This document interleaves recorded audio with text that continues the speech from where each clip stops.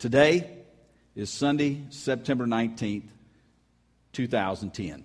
Well, I don't guess any of you are necessarily surprised by that fact, but it just seems that I got used to writing 2010 on my checks yesterday. And in just 3.5 months, I'm going to have to start writing an 11 instead of a 10. But life seems to tick by that way, doesn't it? I mean, really, it seems that we were in the planning stages for this building only yesterday. And to be quite honest, it doesn't seem too long ago that we were getting things ready for the first meeting in the high school over 6 years ago. Quite honestly, it seems like only yesterday that the world was in a panic over Y2K, as everyone partied like it was 1999. Fortunately, we survived. But time marches on relentlessly. You could take your watch off and flush it down the toilet, and it wouldn't stop the march of time. You can pull every clock down in your house and take the batteries out or unplug it, and the seconds keep ticking away. You just can't see them. You could go to the extreme measure of getting a sledgehammer and breaking and busting those clocks up. And guess what? Time continues to march on relentlessly. There are 24 hours in a day, 60 minutes in each hour, 60 seconds in each minute, 86,400 seconds in a day, and you've used almost 40,000 of them already. Some of those seconds you used for sleeping. Some of those you used for eating. Some of those you used for bathing or cleaning yourself. Some of those you used for dressing. Some of those you used for driving or riding here. Some of those you've used for singing. Some of those you've used in ways that were very wise. And you've enjoyed using those seconds. Some of you have used some of those seconds in ways that weren't so wise. And you've simply endured those seconds.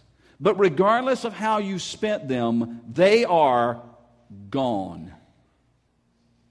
Never to be reclaimed, never to be relived. The seconds continue to tick away, one after another, after another, after another, reminding us of a simple truth, that life's too short to waste the day. Life is too short to waste the day. Most of us are familiar with the phrase, the Latin phrase, carpe diem. Seize the day.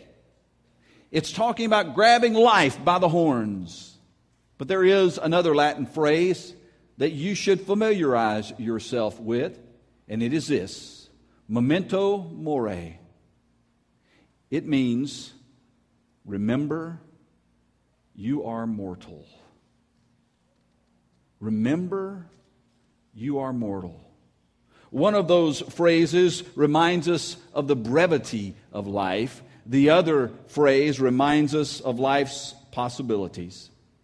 We have already encountered over the last 2 weeks the scriptural truths that life is like a mist, life is like a vapor, life is like a flower that blooms for a season and then is gone. We don't need Ecclesiastes 3:2 to let us know that there is a time to be born and a time to die. We know that. We may ignore it, but we know it. As the seconds keep ticking and ticking and ticking and ticking, reminding us of how brief life is. Now, this is all true, but folks, life is about more than simply living and dying. Life is about more than simply existing today so you can exist tomorrow, so you can exist the day after that. Life is given to us so that we might live and truly live, making the most of every single day, every single hour, every single moment. This is what God would say to us this morning from His Word. Be very careful then how you live. Not as unwise, but as wise. Making the most of every opportunity, because the days are evil. Be very careful how you live. Making the most of every opportunity. Don't just let life pass you by. Don't just be like a leaf carried along in a stream. Live. Make the most of every opportunity. Don't just live for the weekends. I know so many people who live throughout their week enduring Monday through Friday at 5. And on Friday you catch some singing in the car. Thank God it's Friday. They just endure their week. They wish their week away. Oh, I can't wait for Friday to get here. And as we do, the seconds tick by, one after another, after another, after another. Be very wise how you use the time, how you live, how you go through life. Make the most of every opportunity, even those that happen on Mondays. You have one life. Don't waste it. Don't waste your life. Don't wish it away. And don't waste this day. So what does it mean to make the most of every opportunity? I read a story some time back about a young soldier and his commanding officer who were taking a trip by train. It was one of these passenger trains, and they went in and they got seated, and there were 4 seats. There were 2 facing each other, and that's how they were going to travel. And a little bit later, a pretty young lady and her grandmother came in and sat right across from them. Well, it was pretty obvious from the very start that the young soldier and the pretty girl kind of hit it off. And they began a little chit-chat, a little talking. And they just talked and talked and talked. The grandmother was knitting and enduring it all. The commanding officer would look over and sneer every once in a while, but he didn't say anything. He just sat there in discomfort throughout the trip. Well, a couple of hours into the trip, the train went into this pitch dark tunnel. And when it did, 2 sounds were heard. One was the smack of a kiss. The other was the whack of a slap. Now, when the train came out on the other side of the tunnel, all 4 people were sitting, looking around at each other. And this is what they were thinking. Granny was thinking, how dare that young man kiss my granddaughter? And I'm sure glad she slapped him. The officer was thinking, I don't blame the young man for kissing the girl, but I sure wish he'd have slapped him instead of me. The young girl was thinking, that really was a nice kiss, but I wonder why my grandma slapped him. Only the young soldier knew the truth. He had seized the moment, made the most of that opportunity to both kiss the girl and slap his commanding officer.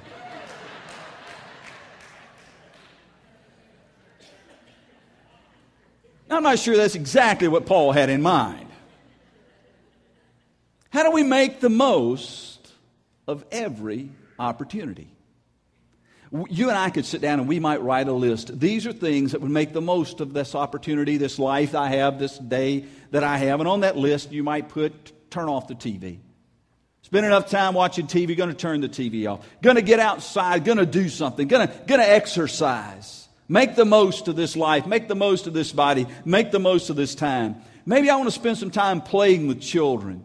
If you haven't played with children in a while, you need to play with children. Maybe you want to put that on your list. That's what I want to do. I just want to get out on the floor with kids and play with children, even if I do have to have somebody help me up. Maybe if I want to make the most of my days, I need to travel. I need to go someplace I've never been. It doesn't have to be overseas. It can be right here in the state of Georgia. Just go someplace I've never been for a while. Maybe I'd like to dance in the rain, if it ever rains again. Get out and dance in the rain. I got to tell you, Jay and I had quite an adventure. A few years back, it rained. It rained very, very heavily. And we decided to just go out in it. And we did. And we went over to the golf course. And it was pretty neat because there's an upper pond and a lower pond with the driveway coming in. And there was so much rain that the pond had literally come up over its banks, and it was flowing down and across the little road and over into the lower pond. And on the road were fish. And we spent time picking up the fish and tossing them into the water. It was a lot of fun. So maybe instead of dancing in the rain, you just want to go out and take a walk in it. Maybe you say, on my list, I want to put that from time to time I want to tip 50%. They look like they have a need. And so I want to be generous from time to time. Maybe on that list is that I'm going to pick up I'm going to pay attention to the trash right along the sidewalk. The stuff I typically walk by, I'm going to stop and I'm going to pick that up and I'm going to throw it away, and I'm going to make a difference. Maybe it's something as simple as, you know what, I think I'm going to let somebody in line in front of me at the grocery store. Here I am, I've got my cart of groceries, and there's a fellow or a lady behind me that's kind of got their arms full. I'm just going to let them ahead of me. I'm not in that big a hurry anyway. There are all kinds of things that we could put on a list like that of what we'd want to do to make our lives different, to make the most of the day. But specifically as believers, as followers of Jesus Christ, what does it mean for us to make the most of every opportunity? Well, in Ephesians 5, we find some things that can truly help us. That can help us. If you'll look with me at verses 1 and 2, Ephesians chapter 5, this is what God's Word says to us. Be imitators of God, therefore, as dearly loved children, and live a life of love, just as Christ loved us and gave Himself up for us as a fragrant offering and a sacrifice to God. What do we learn from this? If we want to make the most of every opportunity, first of all, live a life of love. Live a life of love. Jesus said, by this all men will know that you're my disciples, because you love one another. Loving others, then, is the leading indicator as to whether you and I follow Jesus. Loving others is the leading indicator. It is the barometer. It is the thing that shows others that we do follow Jesus. Everything that we do, and even all that we say, is to be motivated by a heart filled to overflowing with love. Jesus said the greatest commandment is to love God with all you've got, your heart, soul, mind, and strength, and to love your neighbor as you love yourself. He says, listen, all the other law and the prophets are summed up in these two. This is the greatest. Love one another. Love God. Be devoted to God. Be devoted to one another. If we want to make the most of opportunity, we've got to live in that love. Secondly, if we want to make the most of every opportunity, comes out of verse 1 and 2 again, we need to live a life of sacrifice. The first one, we kind of like that, right? I mean, everybody loves love, but sacrifice? But that's exactly what we read in verses 1 and 2. If we're to be imitators of God, we're to do so by loving, but we're also to do so by living a life, offering ourselves as a fragrant offering, a sacrifice to God. Now, sacrifice grows out of real love anyway. If we love God with all of our being, then everything we have and all that we are fully devoted to Him. Think about that. If we truly love God, have given ourselves to Him, then all that we are and all that we have fully belongs to God. It's fully devoted to Him. That means if God calls me to do something, I am to willingly sacrifice, not reluctantly sacrifice. God's Word tells us that God loves a cheerful giver, not those who give reluctantly or under compulsion, not those who only give because they're sent on a guilt trip or have their arms twisted. God loves someone who gives cheerfully. And see, this is where the love comes in. if we truly love God with all of our hearts, with all of our being, with all that we are and all that we have, then we will see ourselves as stewards, as caretakers in this life, not as owners, not as possessors, and we will surely not be possessed by our things and our wealth. To love God means to sacrifice. To make the most of every opportunity means to sacrifice, but not simply for the sake of the kingdom of God. You see, if we love our neighbors ourselves, which we're called to do, then we will be willing to sacrifice for them. If we love our neighbors as ourselves, and we'll be willing to sacrifice for them. Because all that I have and all that I am, I've given to God, then when God calls upon me to meet the needs of others, whether they're spiritual, emotional, physical, or whatever, when God lays it on my heart, then I have the blessed obligation of sacrificing for the least of these. In fact, Jesus told a story. The story was intended to teach a very important point. It's found in Matthew chapter 25. It's the story of the parable of the sheep and the goats. And it talks about as we will stand before the judgment seat of Christ and what that day is going to look like. And you can go and read it entirely in the entirety for yourselves, but I want to share with you a bit of the conversation that took place between Jesus and the sheep. Now, the sheep are those who belong to God, those who are followers of Jesus Christ. And this is part of that conversation. Then the king will say to those on his right, "Come, you who are blessed by my Father, take your inheritance, the kingdom prepared for you since the creation of the world." Now, that's important. You need to understand something. If you're a believer in Jesus Christ, God's been preparing for you since the creation of the world. God's planning on you. Anyway, "For I was hungry," Jesus said, "and you gave me something to eat. I was thirsty, and you gave me something to drink. I was a stranger, you invited me in. I needed clothes, and you clothed me. I was sick, and you looked after me. I was in prison, and you came to visit me." Then the righteous will answer, "Lord, when did we see you hungry and feed you, or thirsty and give you something to drink? When did we see you a stranger and invite you in, or needing clothes and clothe you? And when did we see you sick or in prison and go and visit you?" And the king will reply, "I tell you the truth, whatever you did for one of the least of these my brothers, you did for me." When we love God and when we love others, it leads to sacrifice for the kingdom of God and sacrifice for the least of these.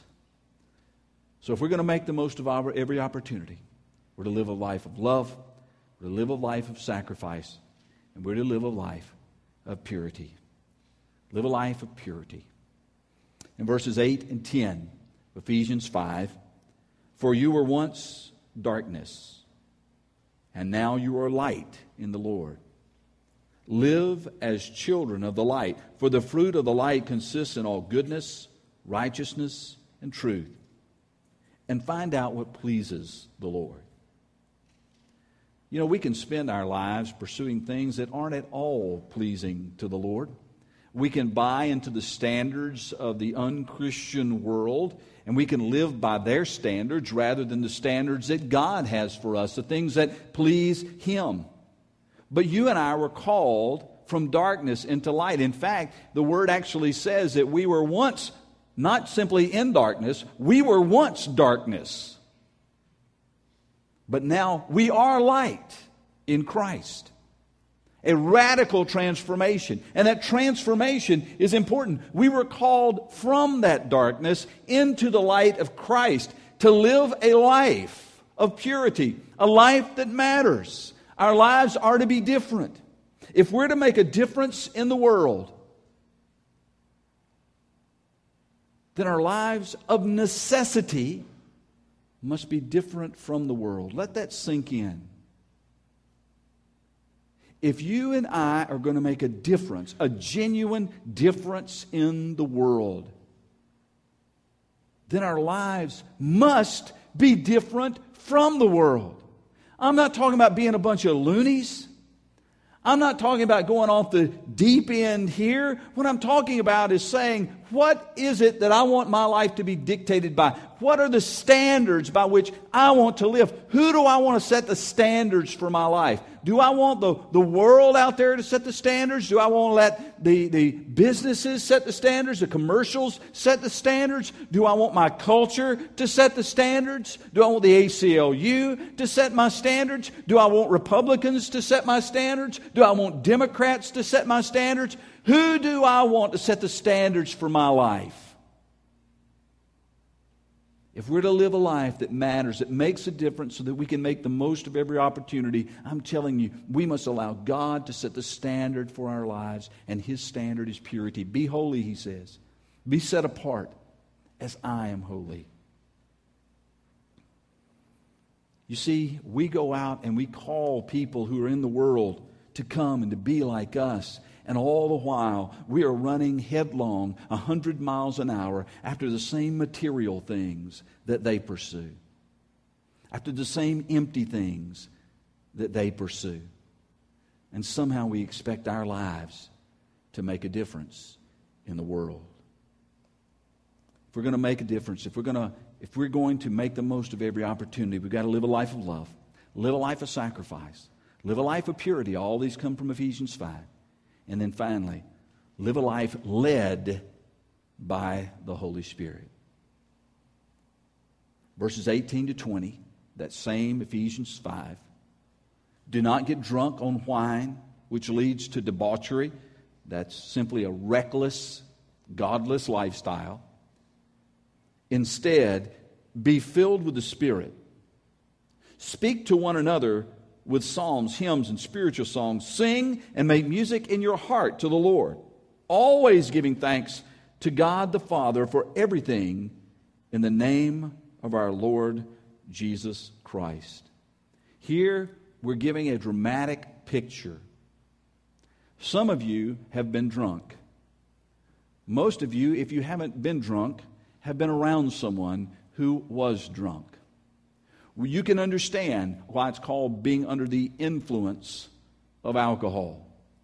People who normally act in a fairly sane manner, when they are drunk, when they are intoxicated, when they have been filled with wine or beer or liquor or whatever it is, don't act in the same way.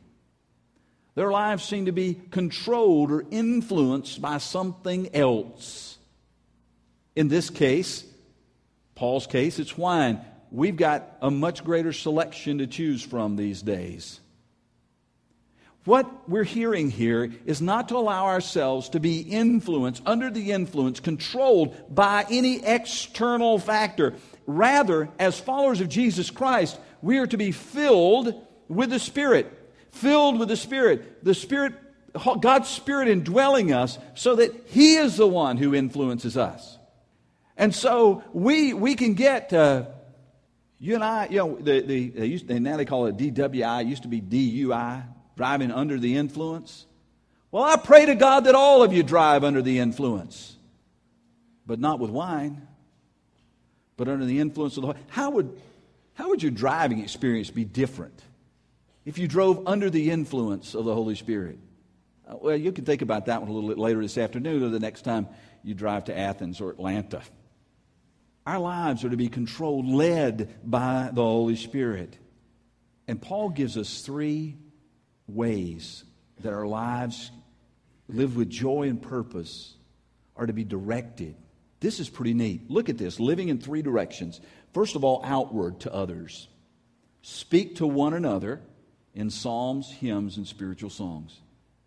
Our lives are to be outwardly direct. As we are filled with the Holy Spirit, influenced by the Holy Spirit, led by the Holy Spirit, then our lives will pour out into the lives of everyone around us. And we're to speak to one another with psalms, hymns, and spiritual songs. Now, that does not mean Sunday morning you get here, you go up to somebody and go, "Hi, Ralph, how was your day?" That's not what he's talking about. What he's saying is, as we communicate with one another, it is to be the very words of God communicated.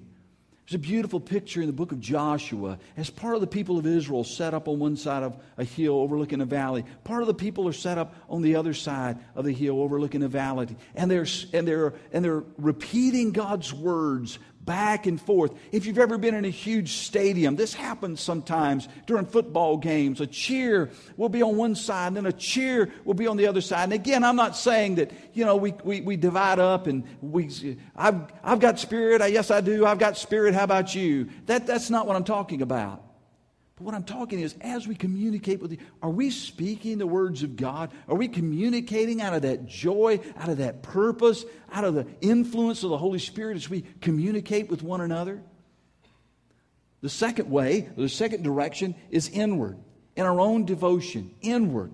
Sing and make music in your hearts to the Lord. Sing and make music in your hearts to the Lord. Sometimes you can get so caught up that the highest expression of praise that you can come up with is song. Do you ever get caught up like that? Maybe in the middle of your quiet time, or maybe you're out driving, maybe you're praying somewhere else, and you begin to just sing. Maybe it's a hum, maybe it doesn't sound too good. Maybe it's not even audible. Maybe it's just that song in your heart. Psalm 28:7 says this: "The Lord is my strength and my shield. My heart trusts in Him, and I am helped." Listen, "My heart leaps for joy, and I will give thanks to Him in song." Sometimes the highest expression of our praise and devotion is in song. Sing and make music in your heart to the Lord. And so we are directed outward towards others. We're directed inward as we sing and make music in our hearts to the God. But notice, we're also called upward in gratitude and in worship. Upward. Always giving thanks to God the Father for everything in the name of our Lord Jesus Christ. Upward. This is what a life under the influence of the Holy Spirit looks like. Just about every movie where you see people who get drunk, they burst into song, don't they? It's kind of weird. Why do drunk people want to sing? I don't know, but maybe that's the picture that Paul had in mind as he penned these words under the influence of the Holy Spirit in Ephesians chapter 5, when he calls us not to be drunk with wine, but to be filled with the Spirit, so caught up in following Christ, being filled with the Spirit, that we burst into song at the drop of a hat, because our lives have purpose and joy, and we're filled with the presence of God. Let's kind of review what we've talked about. If we're going to make the most of every opportunity, then we need to live a life of love. If we're going to make the most of every opportunity, we need to live a life of sacrifice. Love and sacrifice go together. If we're going to live a life that matters, making the most of every opportunity, then we need to live a life of purity. Our lives need to be different from the world. And if we're going to live a life that matters, making the most of every opportunity, then we're going to have to live our lives led by the Holy Spirit. Don't waste this day. Life is too short to waste your life. Life is too short to waste this very day. And so I ask you, what are you going to do today that matters? I know there's a Falcons play football today. More importantly, the Redskins play football today. There's a NASCAR race today. You've got some other plans today. Maybe that plan includes a nap. I don't know. But I just want to ask you, what are you going to do today that matters? Matters for the kingdom. Matters for the least of these. How are you going to make your life count today? Because I got to tell you, it's like a diet. It always starts tomorrow. God, okay, I'll make tomorrow count. And God is saying, don't waste this day. Don't waste this moment. As of now, the time is ticking. The seconds are going off your watch, off your clock, out of your life, never to be recaptured, never to be relived. How will I make the most of this day? I want to close by reading a few sentences out of John Piper's book entitled Don't Waste Your Life. He begins on page 45 to talk about what was considered to be a tragedy. Two women, Ruby Eliason and Laura Edwards, who on a medical mission in Cameroon, in the advanced years of their lives, their car went off a cliff and they were killed. And it was said of that how tragic it was. Let me pick up reading here. He says, that is not a tragedy. That is glory. These lives were not wasted. These lives were not lost. He quotes Mark 8:35, whoever loses his life for my sake in the gospel will save it. And then he goes on, I will tell you what a tragedy is. I will show you how to waste your life. Consider the story from the February 1998 edition of Reader's Digest, which tells about a couple who took early retirement from their jobs in the Northeast 5 years ago when he was 59 and she was 51. Now they live in Punta Gorda, Florida, where they cruise on their 30-foot trawler, play softball, and collect shells. He writes, his first, when I read it, I thought it might be a joke, a spoof of the American dream, but it wasn't. Tragically, this was the dream. Come to the end of your life, your one and only precious God-given life, and let the last great work of your life before you give an account to your Creator be this: playing softball and collecting shells. Picture them before Christ, he says, at the great judgment day. Look, Lord, see my shells? That is a tragedy. And people today are spending billions of dollars to persuade you to embrace that tragic dream. Over and against this, I put my protest. Don't buy it. Don't waste your life.